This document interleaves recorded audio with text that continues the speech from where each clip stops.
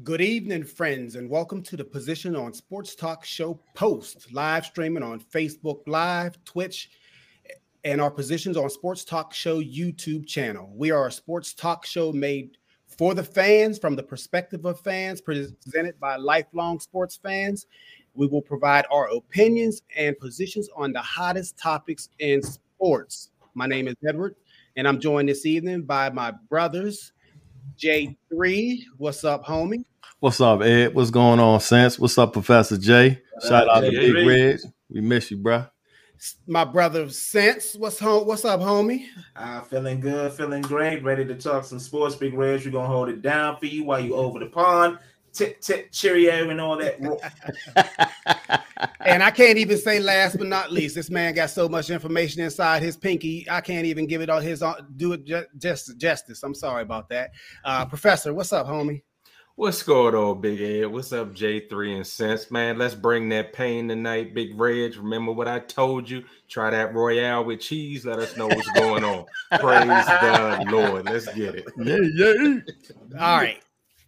So tonight we will be discussing, unfortunately, the tragic death of Dwayne Haskins, the miraculous return of Tiger Woods at the Masters 14 months after a near fatal crash. And we're going to be reflecting on the 75th anniversary of Jackie Robinson's Major League debut, which is coming up this Friday, April 15. And we'll also have an update on the Brian Flores lawsuit, discrimination lawsuit against the NFL. And finally, we'll sprinkle in a little bit of NBA and post takes. Professor Jay has something special for us tonight to wrap things up. So before we get into this episode, tonight's day is April 12th, 2022. I want to do an exercise, fellas. Okay. And I want each one of you in 1 minute or less, or I'm sorry, one sentence or less, tell me what is the first thoughts that came to your mind when you heard the news, the awful news of Dwayne Haskins passing. J3, you started off. To be honest with one sentence or less. Not a problem. To be honest with you, I think he was trying to commit suicide. Okay. Sense. Gone too soon. Professor. Not again. That's what I said. Not again. My first thought was what his wife and what his parents must feel.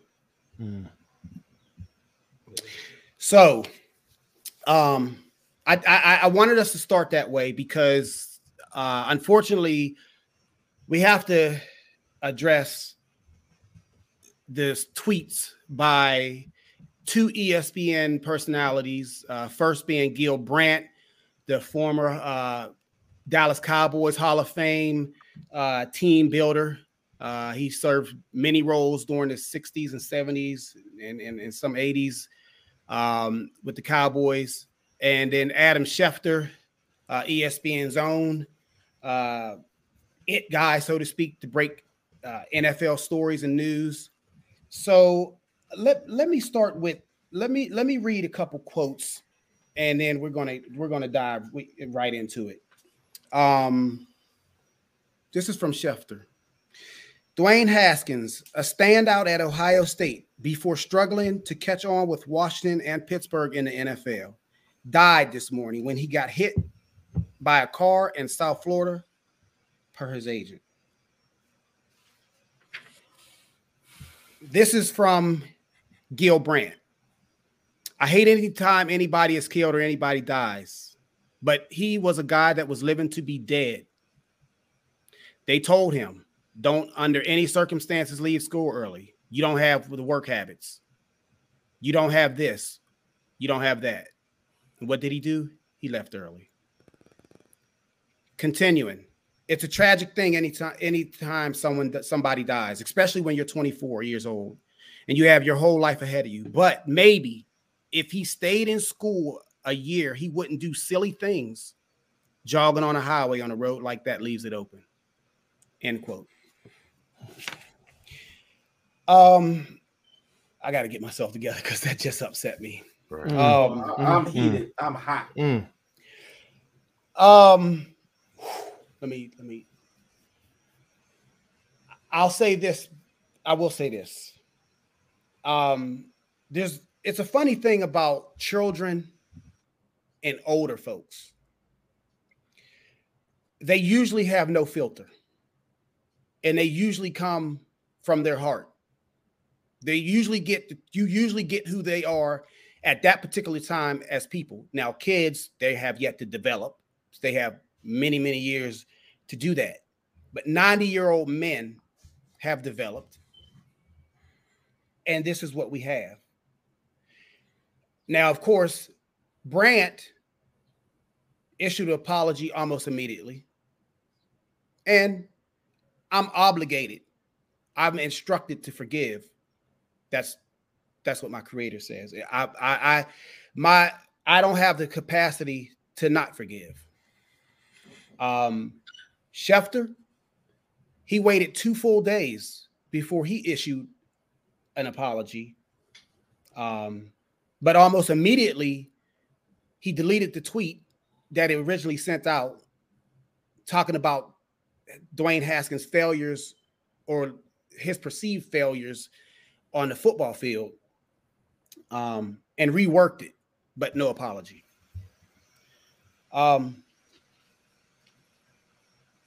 Let's just get to that. Let's start with these quotes. Well, it's open. The floor is open, fellas. What do y'all think about these? So I'm sitting here listening to what you're saying, Ed, and it just makes me wonder, right? Who are these guys to judge? As you stated earlier, I mean, we all know that there are issues that happen inside the locker room and outside the locker room, but we don't know what was going through Haskins' head. We don't understand why he was out doing what he did, and it just so happened that he got hit. We don't know the gist of it. So why would they try to belittle him, knowing that this was a person who still made his mark in the sport of football? Whether he was successful or not, he still made it to the league where a lot of players didn't, So let's not try to belittle him or downgrade him because of the instances that happened while he was on the field.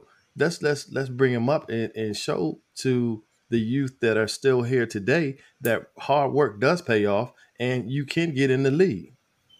So Hey, Sense, before you get into it, let me interject something because I didn't set the table properly. So I couldn't wait to get on here tonight because, and I'm speaking to the audience, and because I'm speaking to you guys as my friends, but I'm speaking to the audience in general because I want them to know who is speaking right now. Amongst us are team builders.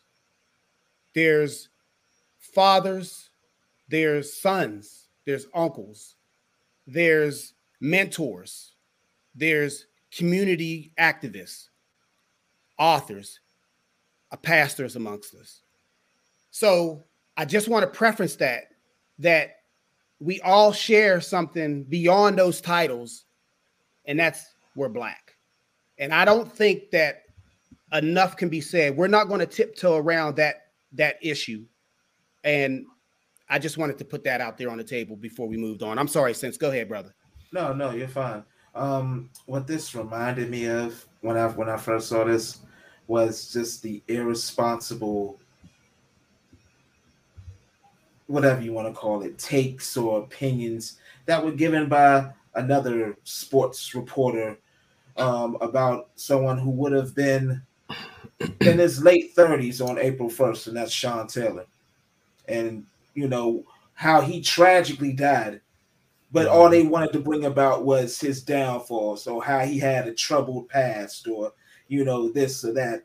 And it just like, it incensed me so to where it also saddened me because it's like journalism as we once knew it is slowly dying because now it's all about people who want to give their opinions and people who want to, denigrate and just pretty much belittle, athletes, people who, especially black athletes, who have families, who have mothers, who have, children. They don't care about that anymore. And then for you, what did Dwayne Haskins' downfalls have to do with him as the person? Preach, brother. What did that have to do with him as the person? As you can see, he was getting a second chance at becoming the person he dreamed to be. And seeing him, what made me really just be broken down to the point of tears was seeing him as a kid, seeing that joy in his face when he was touring Ohio State. And his father asking him, how do you like it? And he said, I think I want to go to college here. That's that same Dwayne Haskins. Just because he made mistakes like we all do, does not discount him as a person, and as a person whose life was tragically cut short. Not getting into trouble, not having this mental whatever people want to narrative these journalists want to write. He probably was jogging, trying to get better, trying to prepare for the season coming to get his chance at being a starting quarterback. But now, unfortunately, he'll never realize that chance. And it's sad. So, this was yet another example of our lives not mattering, which is the reason why we have to have a movement, Black Lives Matter. So, for every person out there that doesn't understand why the movement is necessary, you're just ignorant. And let's just agree on that and move on. My next point is that you show us our lives don't matter each and every day by how you cover us.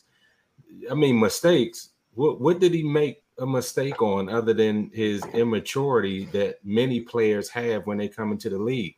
This is not a Darius Geis or Joe Mixon coming out of college.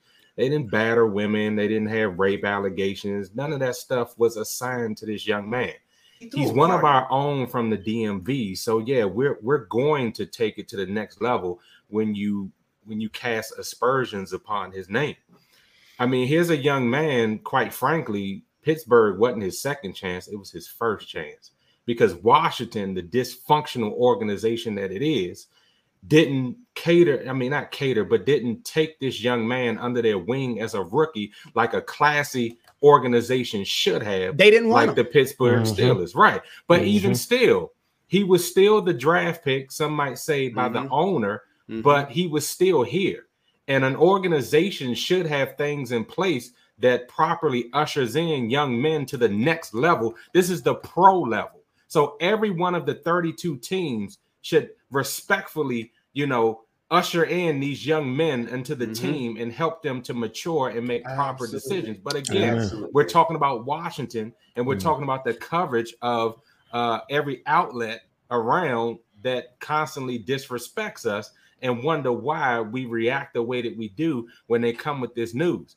I mean, Adam Schefter, shame on you. How dare you talk about him latching on, catching on, struggles in a tweet when the man just died? Crazy. And how dare this dude from Dallas, already got something other to say to him. But as a man, how do you get on live radio when you hear the news of a passing of any player? I don't care what color they are, where they come from, any player that died tragically this way. And those are the things that come out of your mouth because it's disrespectful, it's distasteful, and you don't care. You can keep your apologies. I don't expect Adam Schefter, even if he did, to give one for it to be genuine, so he can keep it. Genuine. I don't care nothing about your breaking news. I don't care anything about your career. And I love the fact that people like RC and Louis Riddick, they said the things that they needed to about their colleague at ESPN and how distasteful it was of what he said and what he did. And I believe that L. Duncan and others said things as well about the distastefulness of what he did. But it all boils down to the fact that they still view us as just slaves on a field. Hire talent to bring them in the billions of dollars that they make each and every year. Owners, networks, everybody that got a hand in the pie. And then when we don't live up to the hype or the things that they think that we should, then we're tossed away as garbage. And I'm going to end with this because I want everybody else to talk. But what would you have said about him if this was up in Cleveland, Deshaun Watson? See, Deshaun got the talent, but I can tell you this, y'all, he wouldn't have been covered any differently if he was killed on the highway in Cleveland. They would have said the same crap about him because he can't make you any money anymore. I'm so sick and tired of the media and even the general sports fan placing a label, a bus label, a not meeting expectation label, however you want to phrase that. I'm so tired of them placing these on these professional athletes. This man, and I'm gonna just leave it to Dwayne Jr. This man made the NFL. He was the 15th pick in the NFL draft. That's a success, right? If he never played a down in the NFL, that is a success right there. Yep. We didn't have to play it.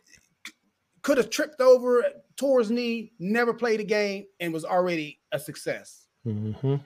So we have to change the narrative of what is a success and what is a failure, because nothing about his athletic career was a failure.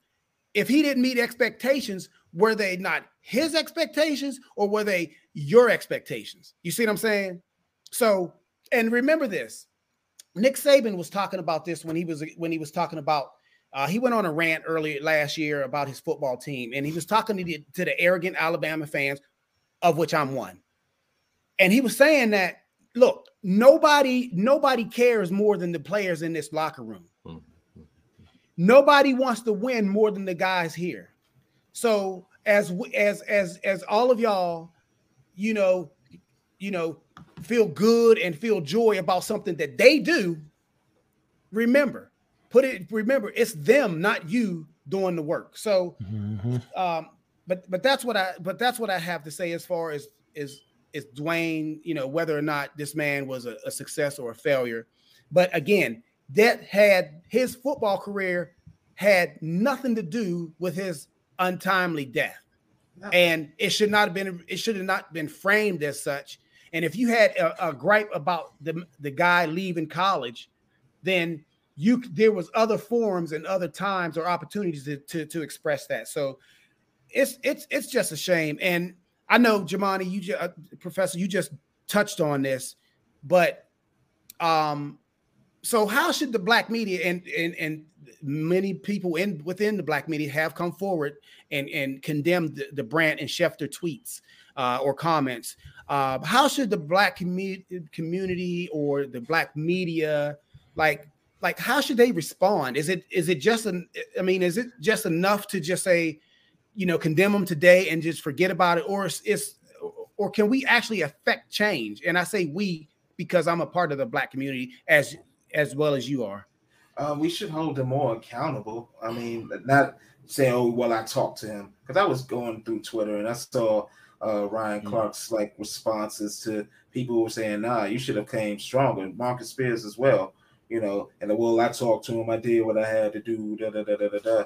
But I mean, yeah, they're your colleague, but you have a responsibility, whether you want to accept it or not, as a black person, to speak out, because whether you want to admit it or not, you're going through the same thing. Yours just might not be, in the same light as ours, but regardless, you have a responsibility to speak out about how we're being portrayed, because you can get fired from that job like that, and then where you'll be, and then you will be where we are, and then you probably see what we're finally going through. But because you might be at a level higher than us, it's not as grand, and you don't feel maybe the need to speak out, like you should. But I think, just holding them more accountable and really, not accepting just an apology, because apology is like a tissue at this point. You're just using it and tossing it away. The best apology is changed behavior, as my mother-in-law used to say. So, so just hold them more accountable. The quickest way to affect change for this dude to stop watching him. Don't look at his show. Let his rating start to drop and let him feel the impact, and then he'll understand what he's saying and what he's doing to our community. Stop watching him. And I don't think it's a coincidence that it's ESPN/Disney who've coddled these type of individuals and condemned the Jamel Hills and Kerry Champions and what have you. So Michael Smith. So it's not a coincidence. That was going to be my point, Ed. Black journalists and sportscasters and anchors have done far less than been suspended and fired. So he at least should be suspended at the least, all the way up to firing, because these are some of the insensitive things that can't go unchecked. And I'm glad that some of the black ones have said something to him, but I needed to go a little bit further to the brass. Where something I don't need. Why am I watching Adam Schefter today deliver a report? He should have been suspended the same day on the spot, in my opinion, because everyone of the top brass, if they read that, they know that it was inappropriate. They should have pulled him on the carpet right then and there when this went down. Don't delete the tweet. He should have been, man. Yeah, go on, because I'm getting fired up. All right. Well, okay, let's put a bow on that. I just wish that there would be some humanity within the reporting, and you touched on it since, is this where we're at now? Is this journalism as we know it in 2022? I hope not, but it seems to be that it is. And to your point, Professor, black journalists and black athletes have said, and it's way less, and either got canceled or fired. So there we go. So let's talk about the Masters. And before I get into it, I'll just say, congratulations to the 2022 Masters champion, Scottie Scheffler. Congratulations on your win. But this ain't the show for that. Congratulations. Let's move on. Let's talk about why I even as a personal even care about golf. Tiger. 14, the brilliance of Tiger, Eldrick taunt Tiger Woods. 14 months removed from a car accident that, hey, let's face it, guys, we didn't even know if he would even walk again. Well, live, let alone walk. And if you watch any of the tournament, you see he was clearly laboring. Augusta National is a hilly course, and you can see that he wasn't 100% physically healed. But what are your last impressions of Tiger completing 72 holes, no golf cart, a major championship golf at no question about it, golf's most storied course, at least in this country? What are you guys' thoughts on Tiger? Inspiring. It was amazing, man. I mean, you just led up to it. 14 months removed from almost losing his life, completely destroyed leg, being able to just walk again and to be able to show the moxie to not just compete. I mean, the first 2 days, it was vintage Tiger. I know he ran into a couple of spots, but just being able to watch him, to make the cut and to go into the weekend, I didn't think he would ever return to the golf course. So it's amazing to see him back, and then for him to be considering, his next tournaments that he's going to be a part of. Everybody knows he's box office, so the PGA Tour is going to be that much better because you just said it brings us to the table. We're watching, we're attending, we're going out and buying the Nike Tiger merchandise, all of that kind of stuff. But it wasn't anything short of amazing. It was great to see him out there, really. And that's why I say it's inspiring because, to see where this man came from to where he is now, if he can, it just, proves to us and to people who may be going through something. If Tiger can be at the depths to where he was near death and pull himself up out and get back to playing the game he loves, then you can do it too. You can pull yourself up out of, whatever mire, whatever, down place that you're in and rise. And that it was inspiring. All I can say is one word: respect. Yeah. Pure respect. To see all the crowds. I mean, regardless of where he was at on that course, they were just cheering him on. And I mean, to me, like you said, since it was inspiring just to see because of what he's gone through, and for him to be out there, it was respect. I don't look. I had my phone watching this tournament on ESPN Plus. I know I just did a plug for ESPN, but I had to. I mean, that's how I watched it. So I just had to. But when I was watching this man labor around, literally, he can't use a cart in the professional ranks. He's using his clubs as a pseudo cane, walking, limping. It was heartbreaking at one time, but then it was inspiring at the other. And I just had flashbacks of why are you here, Edward? What are you doing? And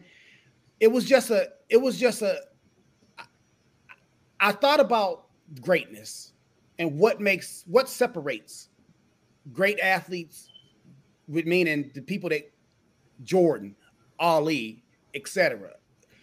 What separates it? Because an athlete that makes the NBA, that makes the NFL, that makes the NHL, that makes Major League Baseball, they're the cream of the crop. But they're all talented. But what separates the great ones from the good ones? Mm-hmm. It's not longevity. It's not longevity. It's just something inside them. It's something inside them.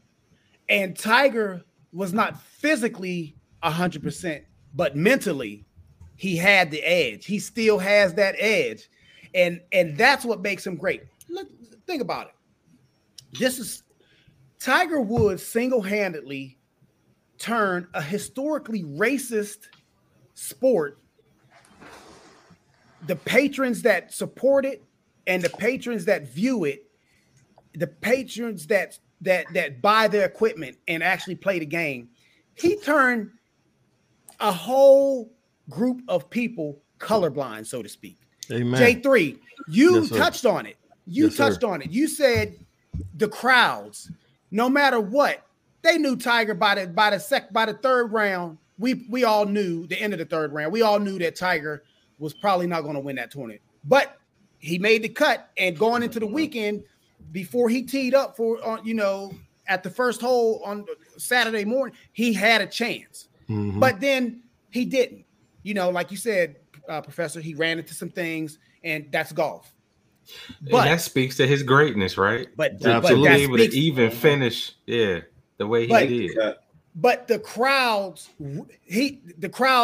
have not lessened. If you close your eyes, you didn't know he wasn't winning the tournament. Nope. You didn't know when he walked up on the 18th green at the 72nd hole that he wasn't winning that tournament. But I just think that Tiger's, he rose up, he dominated, he fell, then he rose back again to greatness with the I believe that was 2019 Masters Championship. Or was it 20? I got my dates wrong. I'm sorry. But anyway, and now he's just on cruise control. He had another setback with the injury, with the car wreck. I'm lost for words for Tiger. I just on that golf course, so much respect for him. So, anybody else got anything else on Tiger? Yeah, to your point, and as far as like what's in here, like you get that je ne sais quoi, so to speak. Like Muhammad Ali said it one time, you have skill, but sometimes you gotta have the will, and the will is more important than the skill. So Tiger had that will, to say, hey, I'm gonna make a comeback, and comeback he did. So once again, I'm in awe and salute. Welcome, Jay Wills. Good to see you, brother. Jay Wills. What's going on? Sir. What's up, homie? Yes, sir. Good to see everyone. Are we seeing a ghost? Good to see you.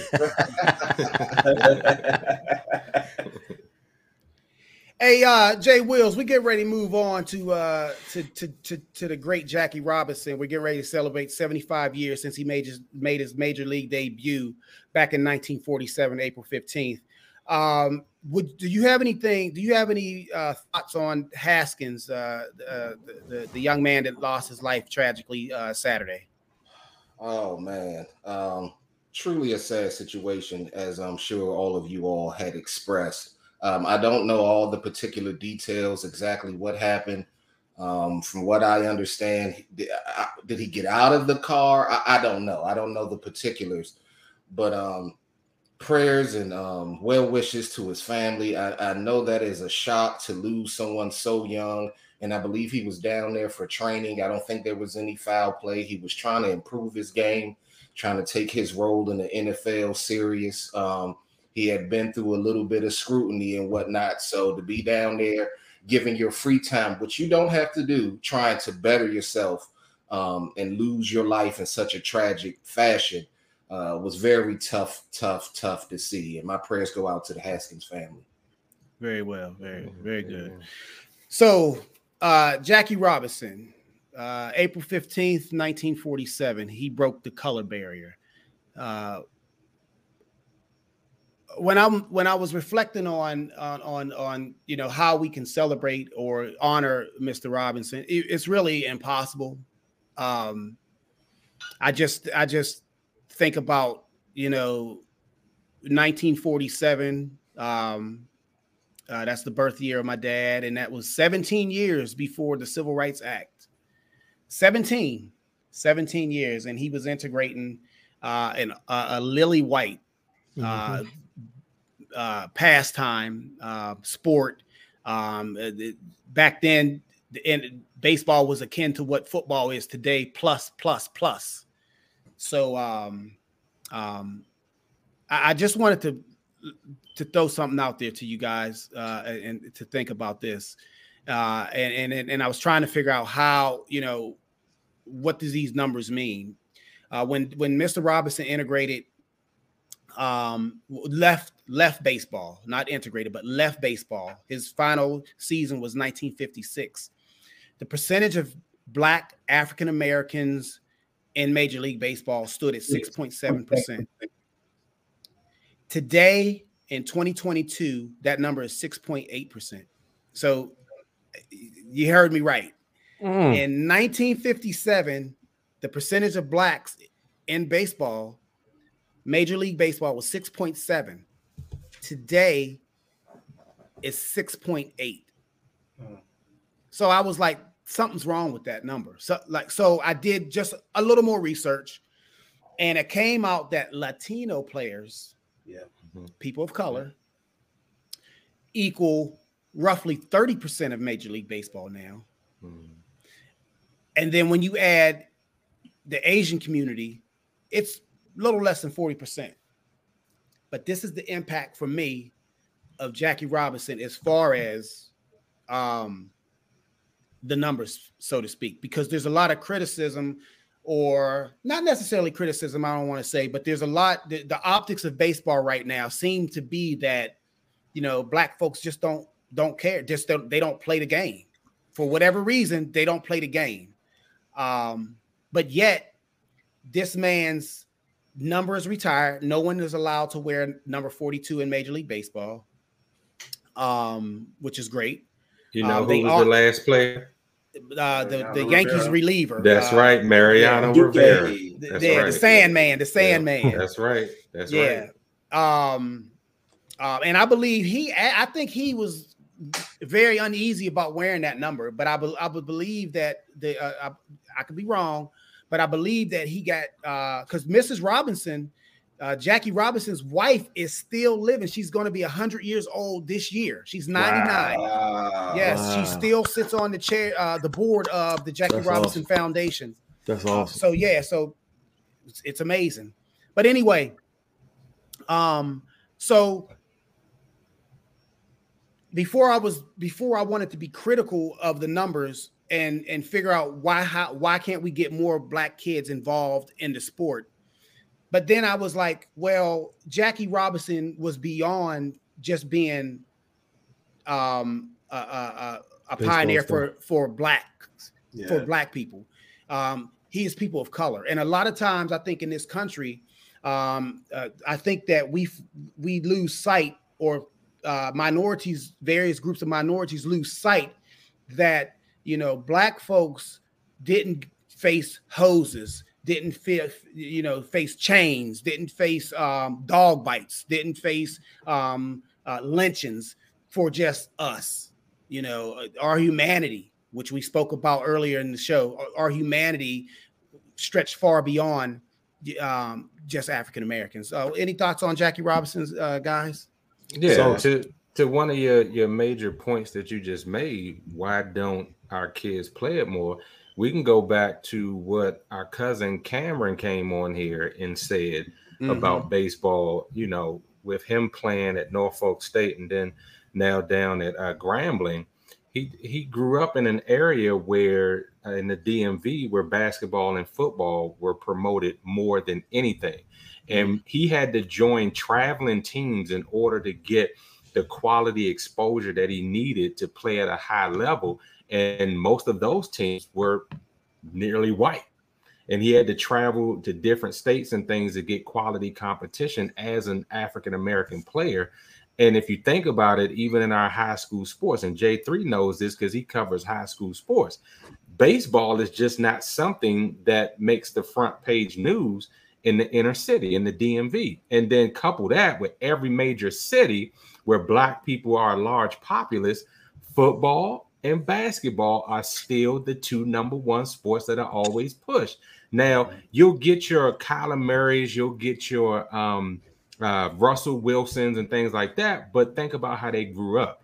They were privileged enough to be able to play the game at that high level, and to be drafted, they ultimately chose football. But the point is that you don't see a whole lot of money and resources being put in. It's a family choice to say, okay, if my child wants to play baseball and we have the means to put them in better leagues, just like we do all the basketball leagues and all the fall leagues, if we did it the same way and promoted it, then our kids would go into that. And then I'm gonna end with this. Let's take it even a step further. Remember, we had the soccer team on here. We're not promoting that enough in our communities because you have a large faction of foreign players who play the sport. But our kids, if we push them in that direction and they felt that they had the talent, they would actually grow in those areas. Yeah. I agree with what Professor said as far as promotion.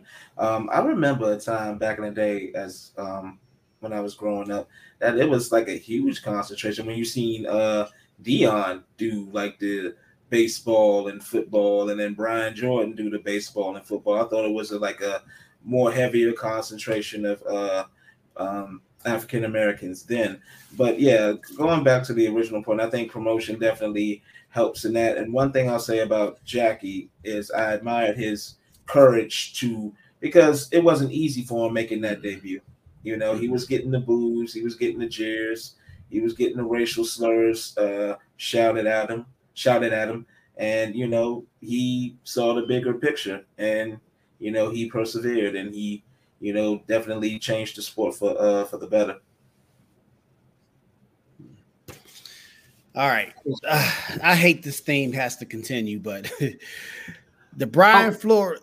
Ed, just real quick. I thought somebody else was going to say something, but let me just say something real quick about the Jackie Robinson topic, because I was watching over the weekend, and I'm not going to name any networks till they start paying us, but I saw some history behind Jackie Robinson.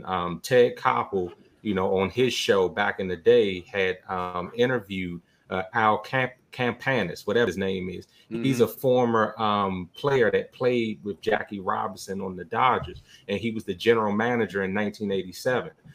And Ted Koppel pressed him on why there aren't more black managers and people in upper echelon positions in Major League Baseball. He said some of the most Don Imus, Jimmy the Greek stuff, and it ended up costing him his job because of the backlash that happened in 1987. So I thought this was relevant because not only do we still not have many, I think it's only 2 now, many African-American or minority managers in baseball. Let's not even talk about executives. I mean, you count Derek Jeter if you want, but we still don't have that respect factor from 1987 until now, where the same things can be said about some of the people that hold these racist and bigoted opinions about us as people, not having enough intelligence, not having the skill level, not having the savvy, the smarts, or even the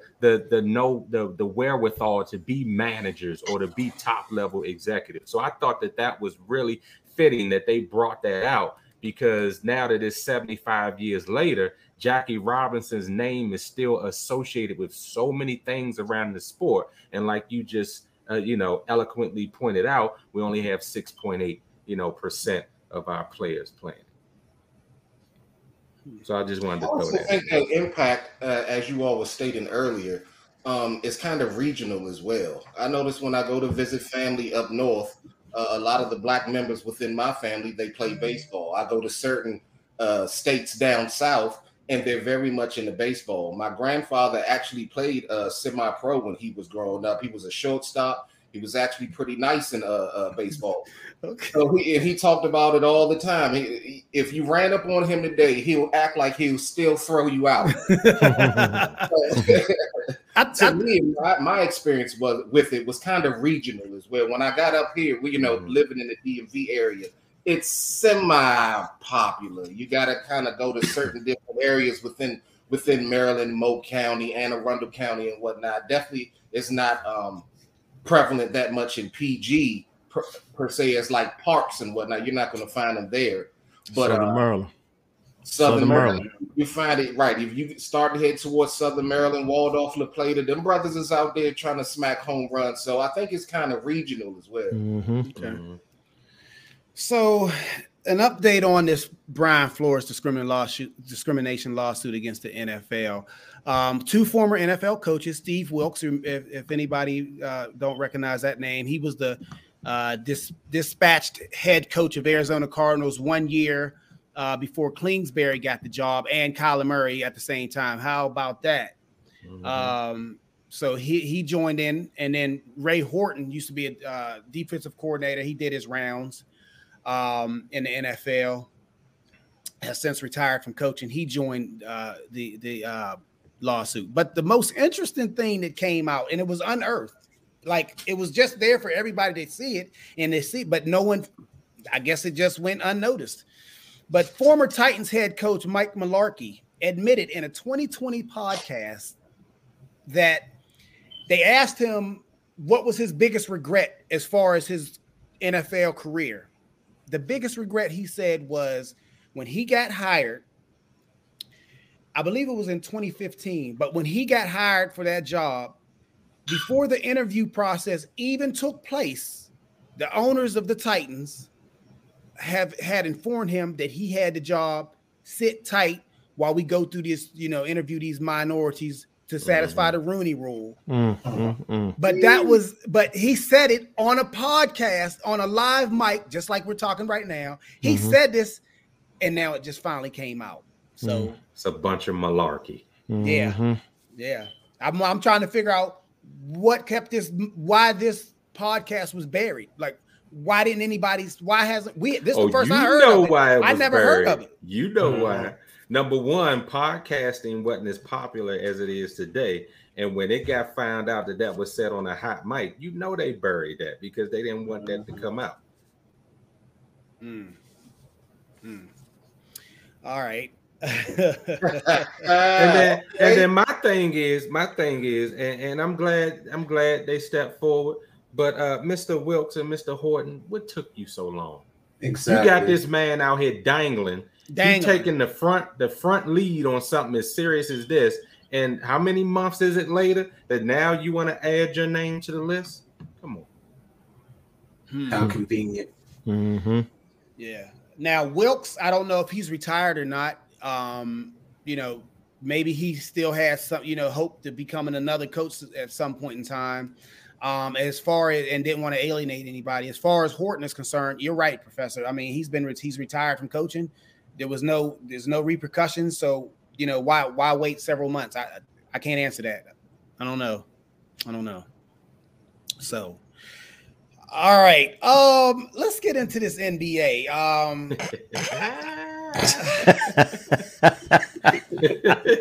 The elephant is in the room. We have to address it. So we're going to real briefly say the Lakers have fired their head coach. Rob Pelinka came out and said, and I quote, "It's time for a new voice." And I was just wondering, if the coach Frank Vogel was the scapegoat. And one more thing, since I just want to say this. The reason we talk about this as far as the Lakers are concerned, because they're a foundation franchise. So they move the needle, so to speak. So we don't care about the Utah Jazz, no matter how good they'll be. Who cares? They don't have it. I mean, you see what I'm saying? So it makes no difference. So Rob Pelinka finally put everybody out of their misery and fired Frank Vogel. Anybody got any thoughts on that? Is he the scapegoat? Was he the scapegoat? Is it his fault that the Lakers fell short this year of the playoffs? Yes and no. So, should he have been fired? Probably not, because of the roster that was constructed. I mean, what are you going to do with that? But it was your job to make it work. It was your job to have more consistent rotations. It was your job to be more of an authoritative voice to the players. Your players shouldn't be like giving you the wave, like, man, whatever, and then on their phones and saying, I'm going to do this. And Russ shouldn't be telling you I'm going to run point when you already had a plan in place, and Russ basically punking you saying, no, I'm running point. And it shouldn't have been that. So it was definitely needed. I think you need someone who's definitely going to challenge these players with egos, a la Ty Lue or Phil Jackson. Hopefully Mark Jackson. But to answer your question, I while he shouldn't have been, I think it was because he was the easiest cut to make. I was hoping Rob Pelinka was going to be next. Well, he can't fire himself. He should have. He should have. But you know what? I do think, because while everyone sees this nice and smiling Jeannie Buss, she's not no pushover. So she probably had a conversation with Rob in private saying, you got one more year, and or your bus gonna be out on the street. What's the value of bringing him back another year? I mean, because again, it wasn't just, remember, he had a deal with Buddy Hield on the table. It was LeBron that said, hey, let's bring in Russ. But he's the president and general manager. But LeBron is LeBron. He plays. Once you make your superstar happy, do you not? And where'd that get you? But your job is to win championships. No, exactly. Right? And we saw where that got him, did we not? We saw where that got him. So he's Kevin Durant is a superstar. Kyrie Irving is a superstar. Steph Curry is a superstar. LeBron is a planet. You do not bring in LeBron simply as a player. He's not a regular player. Thank you. Your organization doesn't pick up a player when they pick up a LeBron. Your organization actually has to match up and link up with LeBron's brand. He moves the forward. He has done it his whole entire career. When he comes to your team, he's making management decisions. He's making player personnel decisions. They are going to run absolutely everything by LeBron first, because you just don't simply pick up this player. Also, and LeBron needs to own that. Also, LeBron has been touted. He has been touted as a savant. You could actually go on YouTube and find compilation on top of compilations of not him playing basketball, but just other players and coaches complimenting how well the man knows the game of basketball. So this individual who overstands basketball, not understands, overstands basketball, brings in and suggests, yes, let's not pick up a DeMar DeRozan, a diehard a member of the LA area on a silver platter to you, who would work his butt off to get you that championship that will complement every type of flow you're trying to play. Nah, you don't want that guy. You don't want to keep Alonzo Ball, who's growing and show that he can play good wing defense, move the ball up and down the court, has just as good as court vision, if not better than yours, if he comes up under your tutelage. Who knows what Lonzo would be? You got rid of Kyle Kuzma, right? And you bring in Russell Westbrook. Now, let me go back to him being a savant. This means he understands how to play the game. I know how the defense works. I know how a good offense works, right? So you bring in a ball-heavy non-shooter, and you're trying to continue to run the team as the lead point guard and main ball handler. LeBron, you cannot tell me face to face, if he was to look me in my eyes, that you know darn well you can't run Russell Westbrook off screens. That never made sense. The minute those two were slated to be on the same team, everybody was saying, how's it going to work? How's it going to work? But so, Jay Wills, Jay Wills, AD and LeBron wanted Russ. They wanted Russ. Stupid. And he got to own it. That planet got hit with an Armageddon-sized meteor, didn't it? Because they said it did. Yes. So, Jay Wills, I agree with you as far as you need to consult LeBron. But LeBron is 37 to be 38 next year during the season. I can't put my franchise and every personnel decision in your hands and your hands alone. I got to do my job. I got to do my job for the betterment of the team. Yeah, I know you got about 3 or 4 years left, you know, in a supporting role, not a starring role, but a supporting role. But right now, I got to do what's best for the LA. I want you on my team. I need you on my team. But at the same time, I got to do my job. And Russell Westbrook is not going to be part of this team. And Stretcher AD, that's a shout out to Bubba Dub. Stretcher AD is not going to be on my team either. I'm not going to sell my entire team for a person that's never played, never completed 82 games in a season, and that is AD. So that's real quick. Let me just say one last thing. Just playing devil's advocate. It would have been a catch-22 situation for Rob Pelinka, because then the rumors would have been spreading. Oh, LeBron saying he wants out. Oh, he's dropping these little hint tweets. They still saying it. Yeah, it was damned if he do, damned if he didn't. Right. Yeah, they still saying that. That came out today. I now question if LeBron really wanted to win. I do. Now, I don't blame him for AD. But once AD showed that his ankles was made of pure glass and plastic for the 145th time in his career, and you don't change the style of offense you playing with Russell Westbrook. The man was averaging a triple-double. Now, I'm not saying allow him to just do what he does. That's not necessarily championship basketball. But there was a moment when he was with the Miami Heat, because that was his college. He went to Miami. That was his college years. Mm-hmm. But there was a moment where Dwayne Wade, who I now call his OG, LeBron's OG. I don't care how he feels about it. Dwayne Wade he basically realized, in order for us to be the most successful team that we could be, I have to turn it over to you. I have to hand the keys to you. Now, I'm not saying LeBron handed the keys to Russell Westbrook, but you need to become the guy that you was trying to make Russell become. You're a better shooter. Yeah. I can't excuse the man for that. I can't at the same time call you a savant. Know that you're a very extremely knowledgeable individual about the game of basketball, and then you lose it.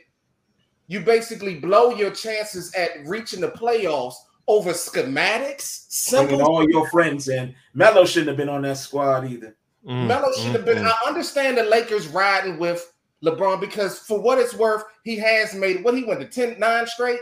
10. It's not walking around every day. So we will at least listen to the man who has won a championship with every franchise he's played with. He's unique, so we'll give it a try.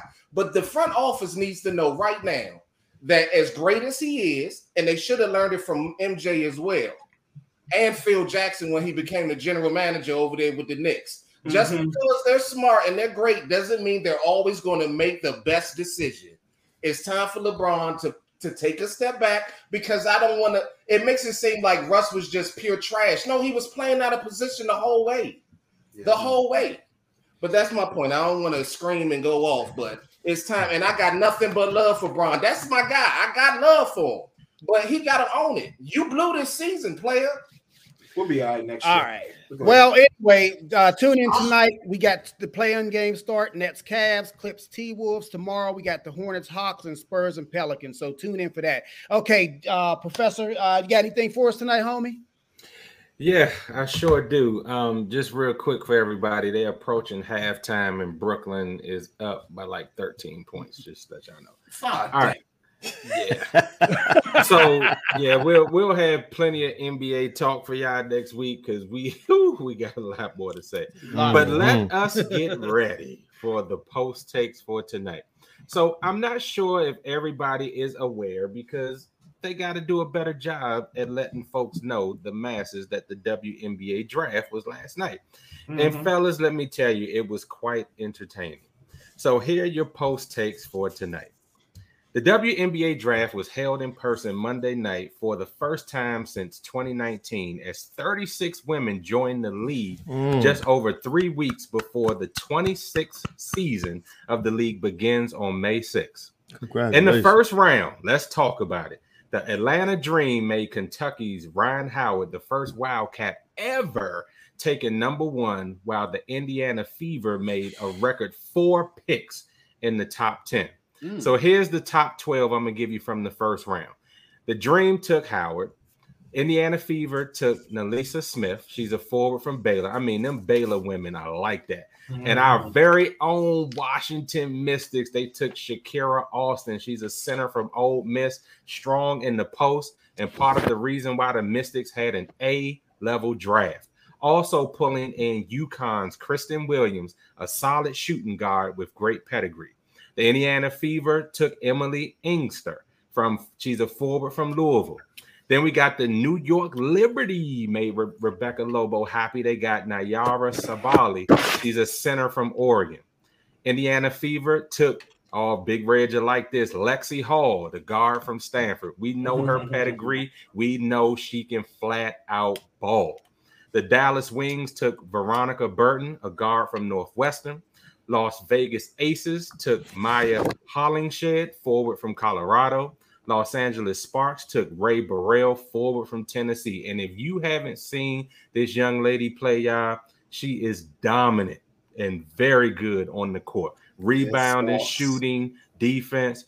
And then we get to the queen from the Fever at pick 10, Queen Egbo, center from Baylor. She is dominant and ferocious. Look out for her to just take people's lunches this year.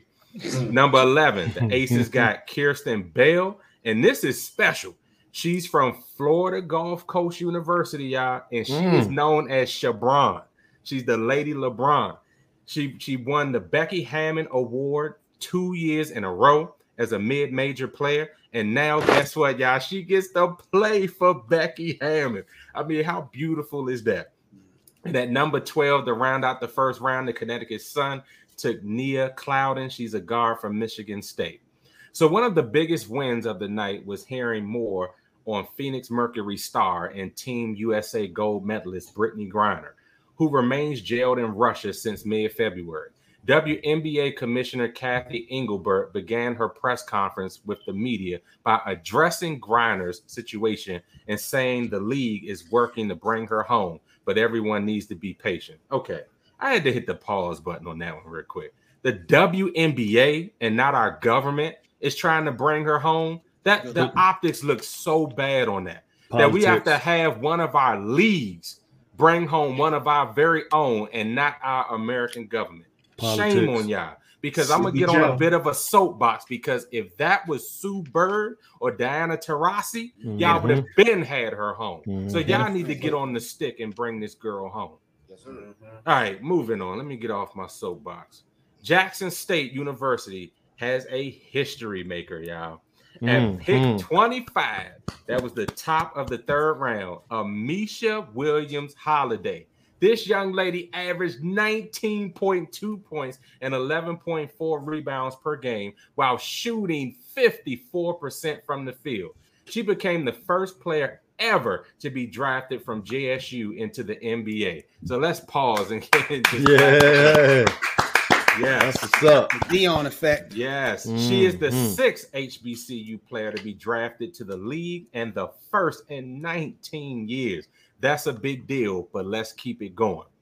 The WNBA, y'all, I mean, the coverage was great last night. I got to tip my hat to the four-letter network. The ladies were truly fashionable, and it was a classy night.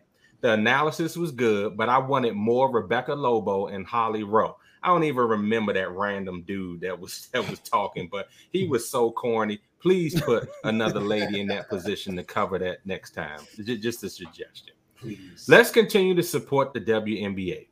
Revenue and salary cap restrictions mean that many of the women drafted last night will not make rosters that cap out at 11 or 12 players. See, we dig deep on this show, y'all. We letting y'all know some of the things that are going on much deeper in the sport. Speaking of the Griner situation, if the league is properly funded, we can keep our best talent from having to play overseas and putting themselves in harm's way when world conflict and politics come to center stage. Free BG. With that, we close with this.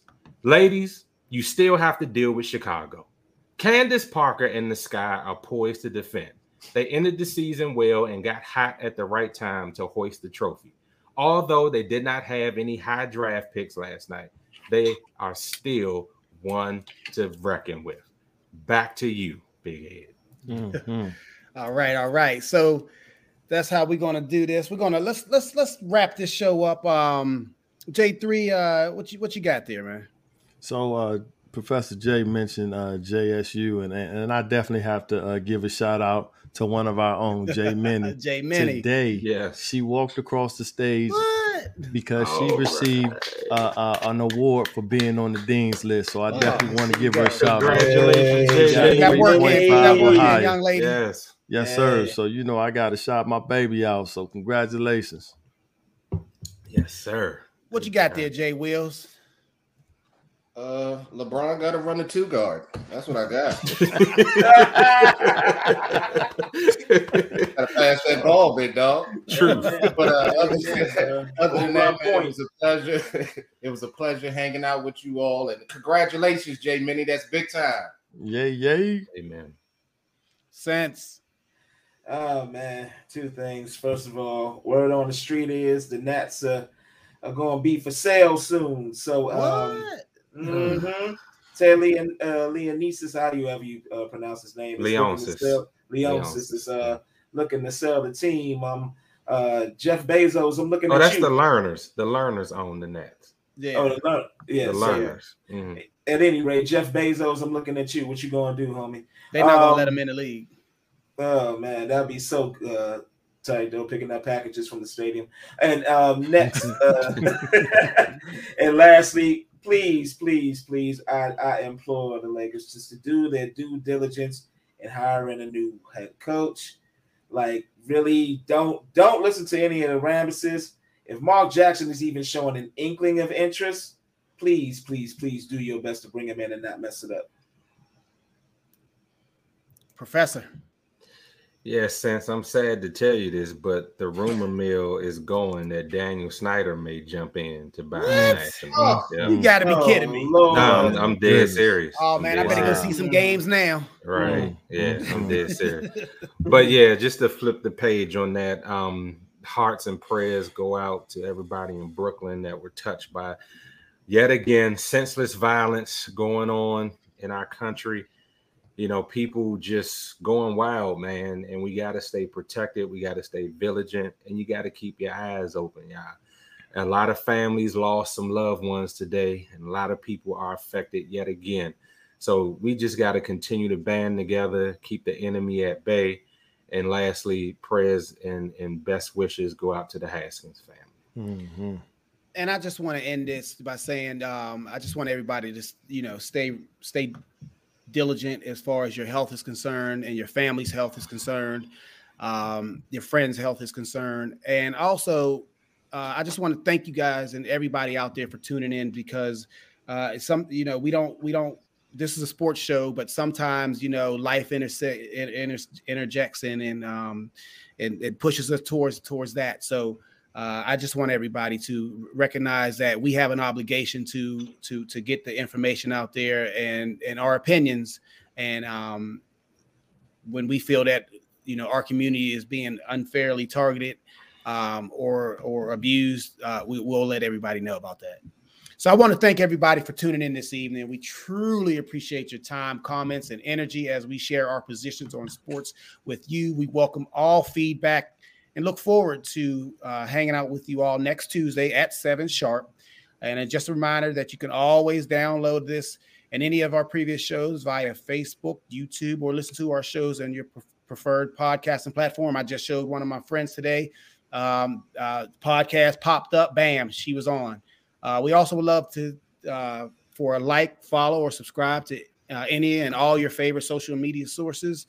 We love shout outs to friends and family. Our Instagram and our Facebook are at Positions on Sports. And if you are up to them Twitter streets, it's dirty. I don't recommend them, but if you must get on them Twitter streets, I know since you like them Twitter streets, we are at Positions on SPO1. So please have a great evening and a safe week. And I know that's difficult these days, but this has been the Positions on Sports Talk Show post. Have a good evening. Happy Holy Week. God bless.